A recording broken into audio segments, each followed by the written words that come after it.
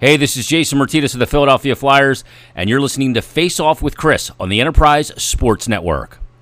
All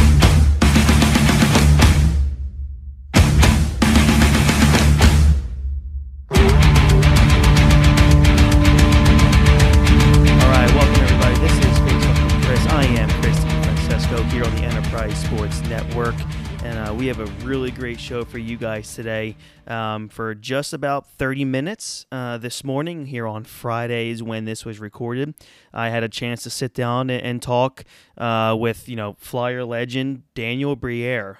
Briere spent, 17 years in the National Hockey League, 6 of which, obviously 6 of his best seasons with the Philadelphia Flyers. And, as we're about to reach playoff time, those who are Briere fans or just overall Flyers fans know very well the kind of playoff performer Danny Briere was. I talked to him a little bit about, how his game just completely elevated when it came to playoff time. And, he was a point-per-game player in the playoffs with the Buffalo Sabres, and he was well over a point-per-game player with the Flyers. So I think it was in 68 career playoff games, he has 72 points as a Philadelphia Flyer. And we all know many moments over his career in Philly were just filled with just big-time goals and just big-time plays consistently. There was a point where I do ask Danny where, how did it seem like you were just so unstoppable at times when it came to just, the bigger the pressure, the bigger the game, you just absolutely rose above all of that and just were an absolute star when it came to playoff hockey. We talk about a lot from the 2009-2010, Cinderella season that ended in Game 6 of the Stanley Cup Finals. I talked to Danny about what he expects out of this Flyers team as they start basically a whole new season, what he thinks it's going to be like. And then we get into a lot of other things in terms of, what his thought process were when he was going to be signing with the Philadelphia Flyers back in 2007, 2008. It was a really fun conversation. I've been on record numerous times over my career of podcasting that the two nicest athletes I've ever had the pleasure of just talking to, not just covering. I had the privilege to cover these guys, their whole entire Flyer career almost was Danny Briere and Simon Gagne, the two nicest athletes I've ever talked to in my entire career in media. And just like today, the same thing, Danny was fantastic. At the end, we do a pretty fun thing of a player word association. I gave him the list of players he either played with or against, and wanted him to give me, 1 or 2 words to describe that player. So we had a lot of fun doing that. I really hope you guys enjoy this interview with Danny. Thank you very much to Dan of Enterprise Sports for facilitating this. We hope to get Danny on again in the future. He definitely agreed to do so. But nonetheless, as Philadelphia Flyers hockey is getting ready to start their, second season. Playoffs are right around the corner as, next week, I believe, we already start some playoff hockey, or at least the exhibition games. Who better to talk to than Daniel Briere? So it was a lot of fun. I'm really grateful and appreciative of his time. Again, this was recorded just this morning, Friday morning, so I'm getting this out to you guys as fast as humanly possible. I hope you guys enjoy it. I will be back next week. Jay and I will be doing our Phillies season preview. We wanted to kind of do it after they've already had a few games under their belt to kind of get a gauge of how the season's going to go. So then next week we will be talking about the Philadelphia Phillies. But today, sit down, get your coffee, maybe put an old Flyers game on in the background, and enjoy this half-hour interview with the one and only Daniel Briere. All right, with us now is Danny Briere. What's going on, man? Hi, Chris. Doing great. I can't complain. I know it's been a little rough this pandemic, and I'm missing sports, especially hockey. But overall, I really can't complain. I've been very fortunate to be able to keep working and to stay busy. That was gonna be one of my first questions. Is during the last 4 months, What have you been doing to keep busy? Did you find any brand new hobbies, anything like that? Trying to reinforce my business skills. Like I said, I've been very fortunate. I get to keep working. The Flyers have been very generous. On the business side, helping me, giving me the chance to see how to deal with this kind of crisis. So I'm learning a lot, and at the same time, we're trying to keep afloat our team in the ECHL in Portland, Maine. So we've been very active there, trying to find ways to prepare for next season, trying to figure out when we're going to come back, if we do. So those are all the things that we're doing. But at the same time, we keep signing players, and we're doing business as usual, as if the season was going to start at some point next year. We just don't know when, but we believe that there will be a hockey season. Oh, thank goodness. So you were part of two lockout seasons, 05 and then the 2012-2013. Yeah. But, what these teams and players just went through was unlike, obviously, anything we've ever seen. You play 70 games, you gear up for the playoffs, then poof, 4 months of absolutely nothing. Now, August through at least October 2nd will be playoff hockey inside of a bubble in two cities, no fans. As a former player, and you've played in a lot of big games, especially in Philadelphia, how would you mentally prepare for what these guys are about to go through? Oh my God, this is uncharted territory. There's no doubt about it, because usually, even if there's a lockout, the last one that we had, we missed the beginning of the season. We still had 48 games to prepare for the postseason. Mm-hmm. This time around, it's totally different now. They're jumping right into the playoffs, games that matters right away. I don't know how I would be able to prepare for that. I was always a kind of a field player. I needed to feel comfortable. I needed to have everything in order, in the right place. And as the season went on, I felt I was getting stronger rather than the other way around. So I don't think that would play into my strength to sit around for 4 months and boom, jump right back into the playoffs. So I'm not too sure how to approach it. So you hear a lot of players today, they bring up the question of what it's going to be like to play with no fans. And as I expect, you guys are professionals, and you say, look, we have business to attend to. We know how important it is just to play these games. We kind of zone it out. Now, yeah. You've been removed for just a couple of years. How important is a filled arena during the playoffs?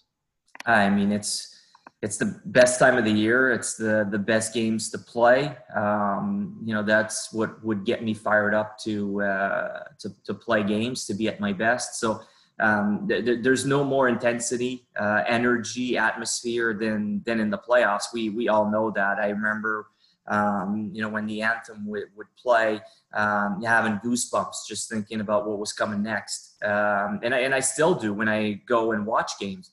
So playing without fans is definitely going to be weird. Obviously, these guys are all professionals, and you have to move forward, and you have to do your job and give it your best shot. But at the same time, it's going to be tough not having the chance to feed off the fans, and sometimes even on the road when you make a big hit or you make a big play and you score a goal on the road, and the building goes numb and they start booing you. It's a good feeling. That means you're doing your job and you feed off of that. So and you can't even compare it at home when you make a big play and the crowd goes wild. So the guys are definitely going to miss that.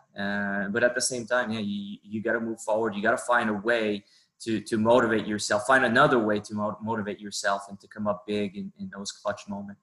Mm-hmm. And speaking of clutch moments, I'm glad that you kind of helped me segue there. You were a point per game player in Buffalo and an over point per game player with the Flyers in the playoffs. We all watched you. I was grateful and very lucky to have covered you during all those playoff series with the Flyers. How did you turn it up just, 5 notches in the postseason? Because there were many occasions, Danny, and not just because you're in front of me, there were many occasions where you seemed unstoppable on the ice. When it came to playoff time, how did you just completely, just turn it up? Well, I wish I had an easy answer for that, but I don't. I think there's many reasons why. First of all, growing up in my house, my parents, my dad especially would have, playoff time would come around. And back then you had, one night you had the Eastern Conference, the next night you had the Western Conference. We had all the TVs on. It was special time. So I grew up with that. I grew up going to bed dreaming that I would score an overtime goal. That's what I would dream about when I was a youngster playing hockey. So when I got that chance, I think, that was one of the motivation. There's also the fact that when it happens one year, then the following year, you're a lot more comfortable in that environment. And then the third year, you're even more comfortable. And then the fourth year, now you're thinking, well, this is my time. And then fifth and sixth year in the playoffs, you just believe that you're way better. So I think mentally, that helped me. Every year I felt better and better about the postseason. And I started believing that myself, that it was my time. It was my time to make a difference. And we know how strong the mind can be.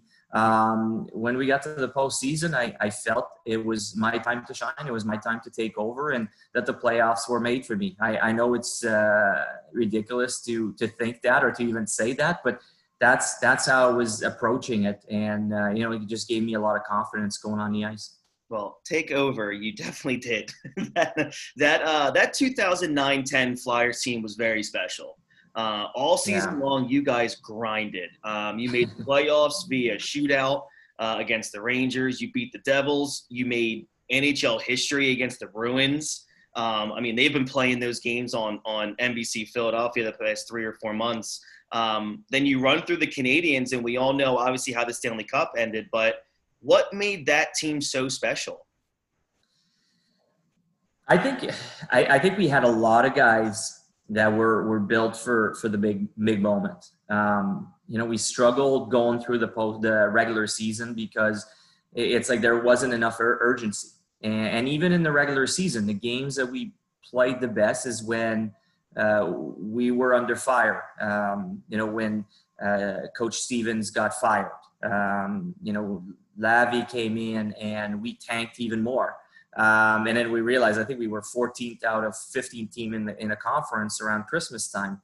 And then slowly we realized, because everybody was, giving us the title at the beginning of the year. They thought we were going to be the best team in the East, and it certainly wasn't going that way. But when we needed it, we had guys that stepped up. And you think about, our defense to start with. I think we had the best top 4 of any team in the NHL with Pronger, Timonen, Matt Carl, and Coburn.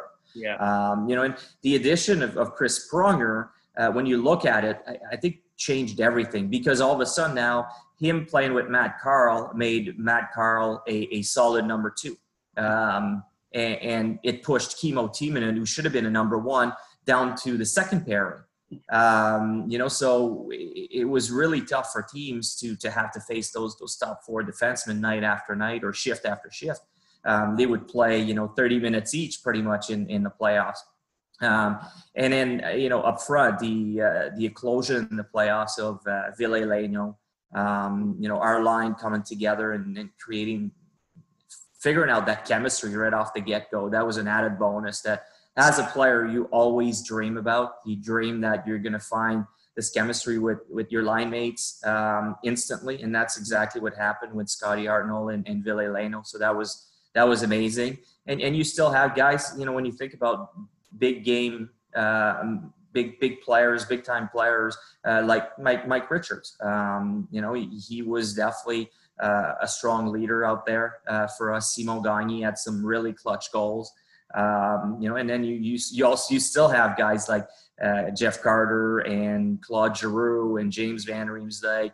Lappy went through some tough times, sacrificing his body in those playoffs. So there was a little bit of everything on that team, and that's what made it really special. And, I do remember, and obviously you can definitely correct me if I'm wrong, I do remember, that locker room come that Bruins series was pretty banged up. Some of them guys were hurting pretty bad. when you go down 0-3 to Boston, and I'm sure you remember and how Boston was like the golden child of the NHL that season. Everyone thought, Boston might have been the team because they were pretty stacked. And when you go down 0-3, what's the mindset going into like game 4? And then even if you win game 4, what's the mindset in that locker room?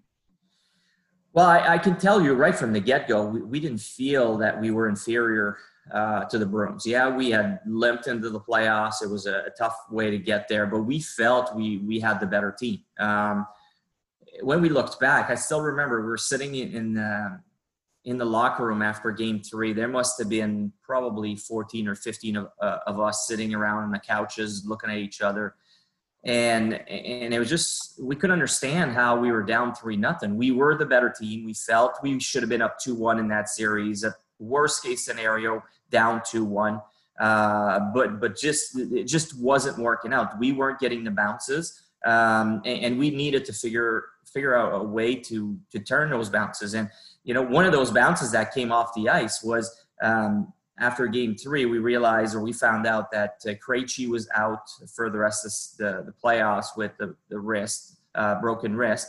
And on the flip side, we were getting Simon Gagne back. So just that flip was a big bounce without even realizing it. And, to me, and I don't want to sound like it's easy to say that, 10 years later, but we were not going to lose game 4 at home. You got to save face. We were too proud. We were going to win game 4. Now to me, and that's the game that's probably the least talked about, is game 5. And to me, that was the key to that series because, Boston didn't want to come back to Philly after that. They wanted to end it at home in game 5. And we came out there and I think we won 4-0 that game, if I remember correctly. We outplayed them. We were clearly the better team. And then all of a sudden, that's when the pressure started building on them. Once again, you're coming home. It was a tough game. I think we won 2-1 game 6, but we were at home. There's no way we were going to lose in front of our fans. And then game 7, anything can happen after that. So that's why I say that game 5 was definitely the key in my mind to turning that series around and putting the pressure on the Bruins. Absolutely. And so you guys win, you take game 7. You come back from being down 3-0 in game 7, and you guys end up winning that game late in third period with Simon Gagne's big goal. When did you guys almost at the end of game 7 say to yourselves in the locker room, "Oh, we got to go through a whole nother series now before we get to the Stanley Cup"? No, you know what? We were excited because the matchup with Montreal was very favorable. Yeah. We had a lot of success against them in the regular season. The way we saw it is Montreal had beaten Pittsburgh and Washington in their first 2 rounds. And both those teams were built the same way. They were built around a couple superstars that all they had to do was stop those 2 guys. In our case, you could arguably say that our superstar was Chris Briere on defense. So, it's tough to really focus just on a defenseman. We had 3 scoring lines. They couldn't really put a target on 1 or 2 players.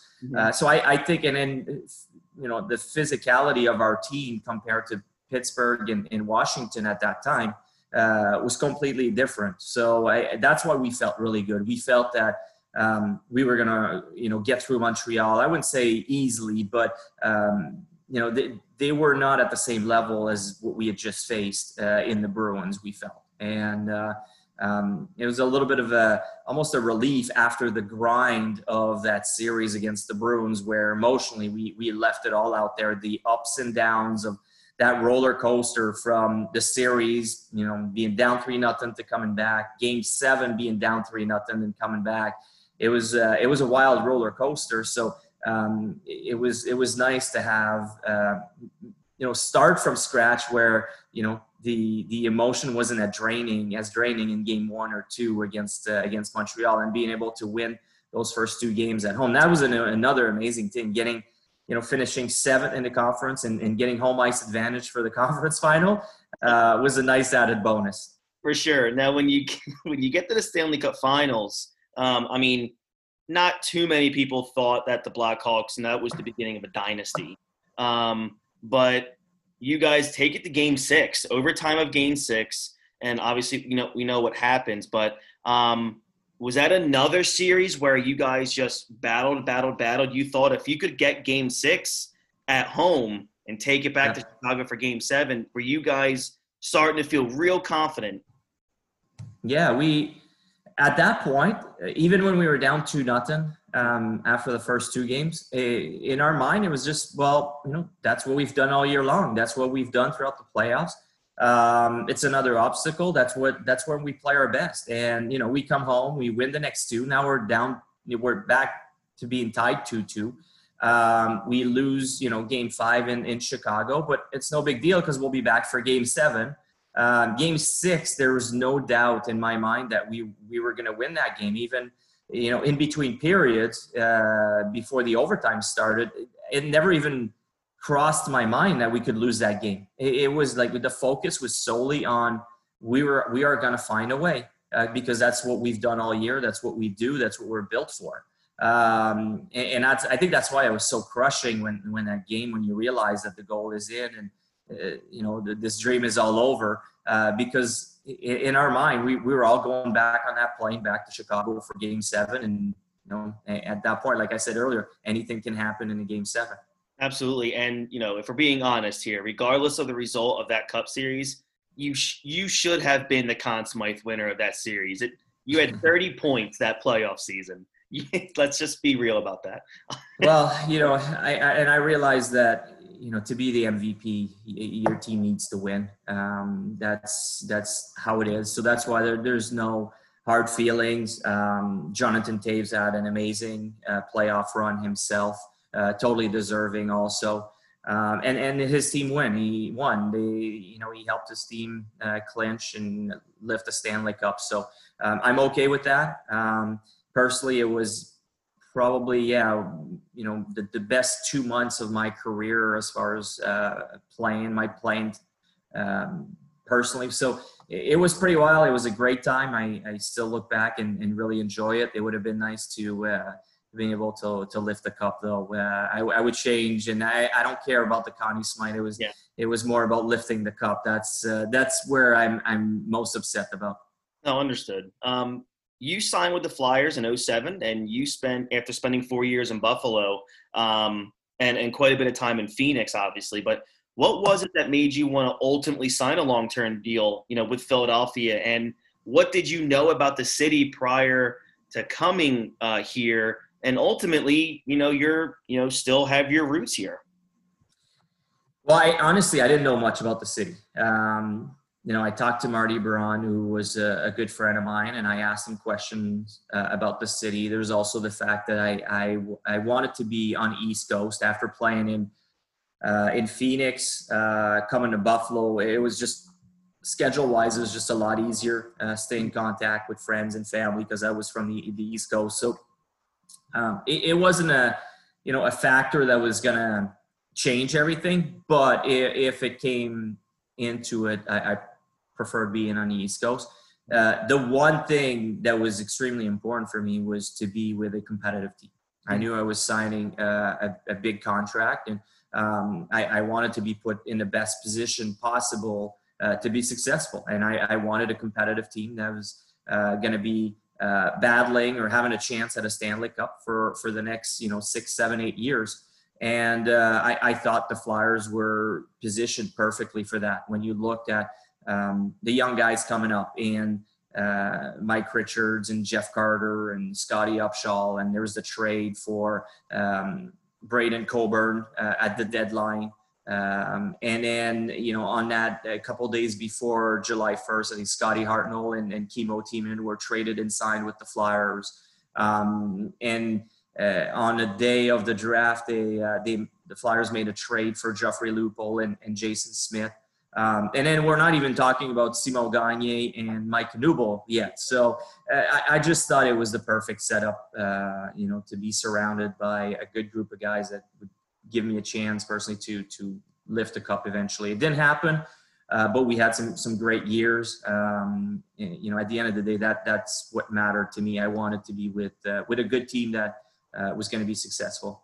I always feel like hockey players, you guys are completely built differently in terms of dedication, in terms of the desire to win. Because you look at a guy, and I'll change sports just real quick, like Mike Trout just signed the second biggest contract in the history of sports, but he's on a team that might not be successful for quite some time. So when he knows for a fact he could have went anywhere else and gotten that kind of money with a team that, like you said, could contend for a while. So why is it that I think hockey players are built so differently where they can get offered nice contracts, but it might be with a team that might not win for a while, and they'll take maybe less money to go play, 6-7 years for a team that can contend for that entire duration of that contract? Yeah. So, I don't know. It's go ahead. Sorry. No, is that something that is built into you guys from like Pee-wees where just winning means so much? Yeah, I don't know. I can't really speak for other players, and especially in different sports. But I know from the time that we're 6-7 years old and we jump on the ice, the focus is on team play. And, you're never bigger than the team. And they put that in your head from a very, very early age. So that's probably why it's ingrained so deep in hockey players. Everybody has different factors that are important to them. Obviously, to be loyalty was extremely important. And at first, I up until maybe 7 to 10 days before July 1st, I thought I was going to stay in Buffalo. I thought the Sabres were going to come up with, an offer to keep me around. It never happened, and I had to move on. And that's when I started exploring my options. So, it kind of surprised me a little bit, but that's when it opened the door. And I remember on July 1st, as soon as free agency opened, my agent had done a good job at keeping the expectations fairly low. Right from the get-go, the offers started coming in, and it was way more money than I ever expected. So from that point on, the value of the contract wasn't even important. And completely became secondary to what I was looking at, because it was way more than I ever expected I would make playing a game that I love. So before I get into the final questions here, what is your outlook for the Flyers as they restart next week? What do you think this is a team that's built for a run? Obviously, this is like we talked about in the top of the interview is, every team is basically starting out the same. It seems like most teams had this time to be healthy. This was like a full off season, a 4-month layoff here.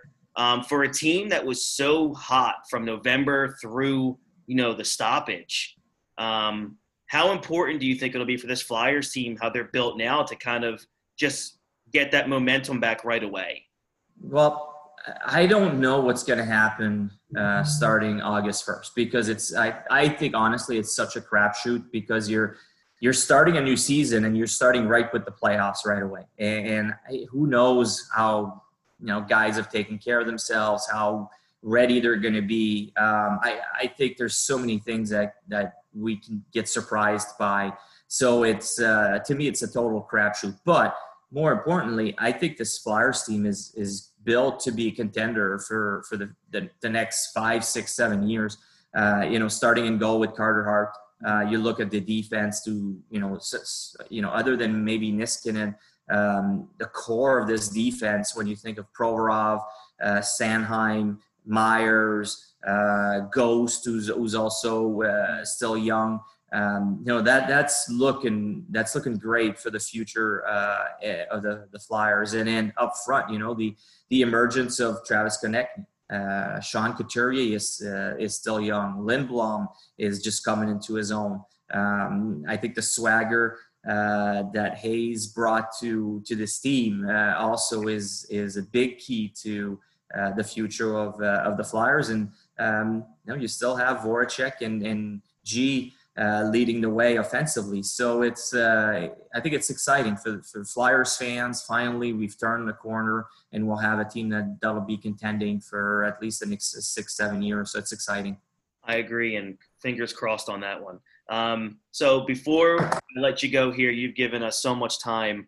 I'm going to do like a player word association. I'm going to name a player, and I want you to give me like the first couple things that come to your mind about this player, whether you played against them or for them or with them. I'm sorry. Okay, my first one's going to be Claude Giroux. Competitive. Okay. Jeremy Roenick. Wild. Keith Kachuk. Just a horse. Big boy. Yeah. Dominic Hasek. The dominator. The way he could read the play. Intimidating, I would say. Okay. That's good. Chris Pronger. Respect. I've never seen a guy who's respected so much by everybody that he's playing against and the referees on the ice. It's like everybody was afraid of him.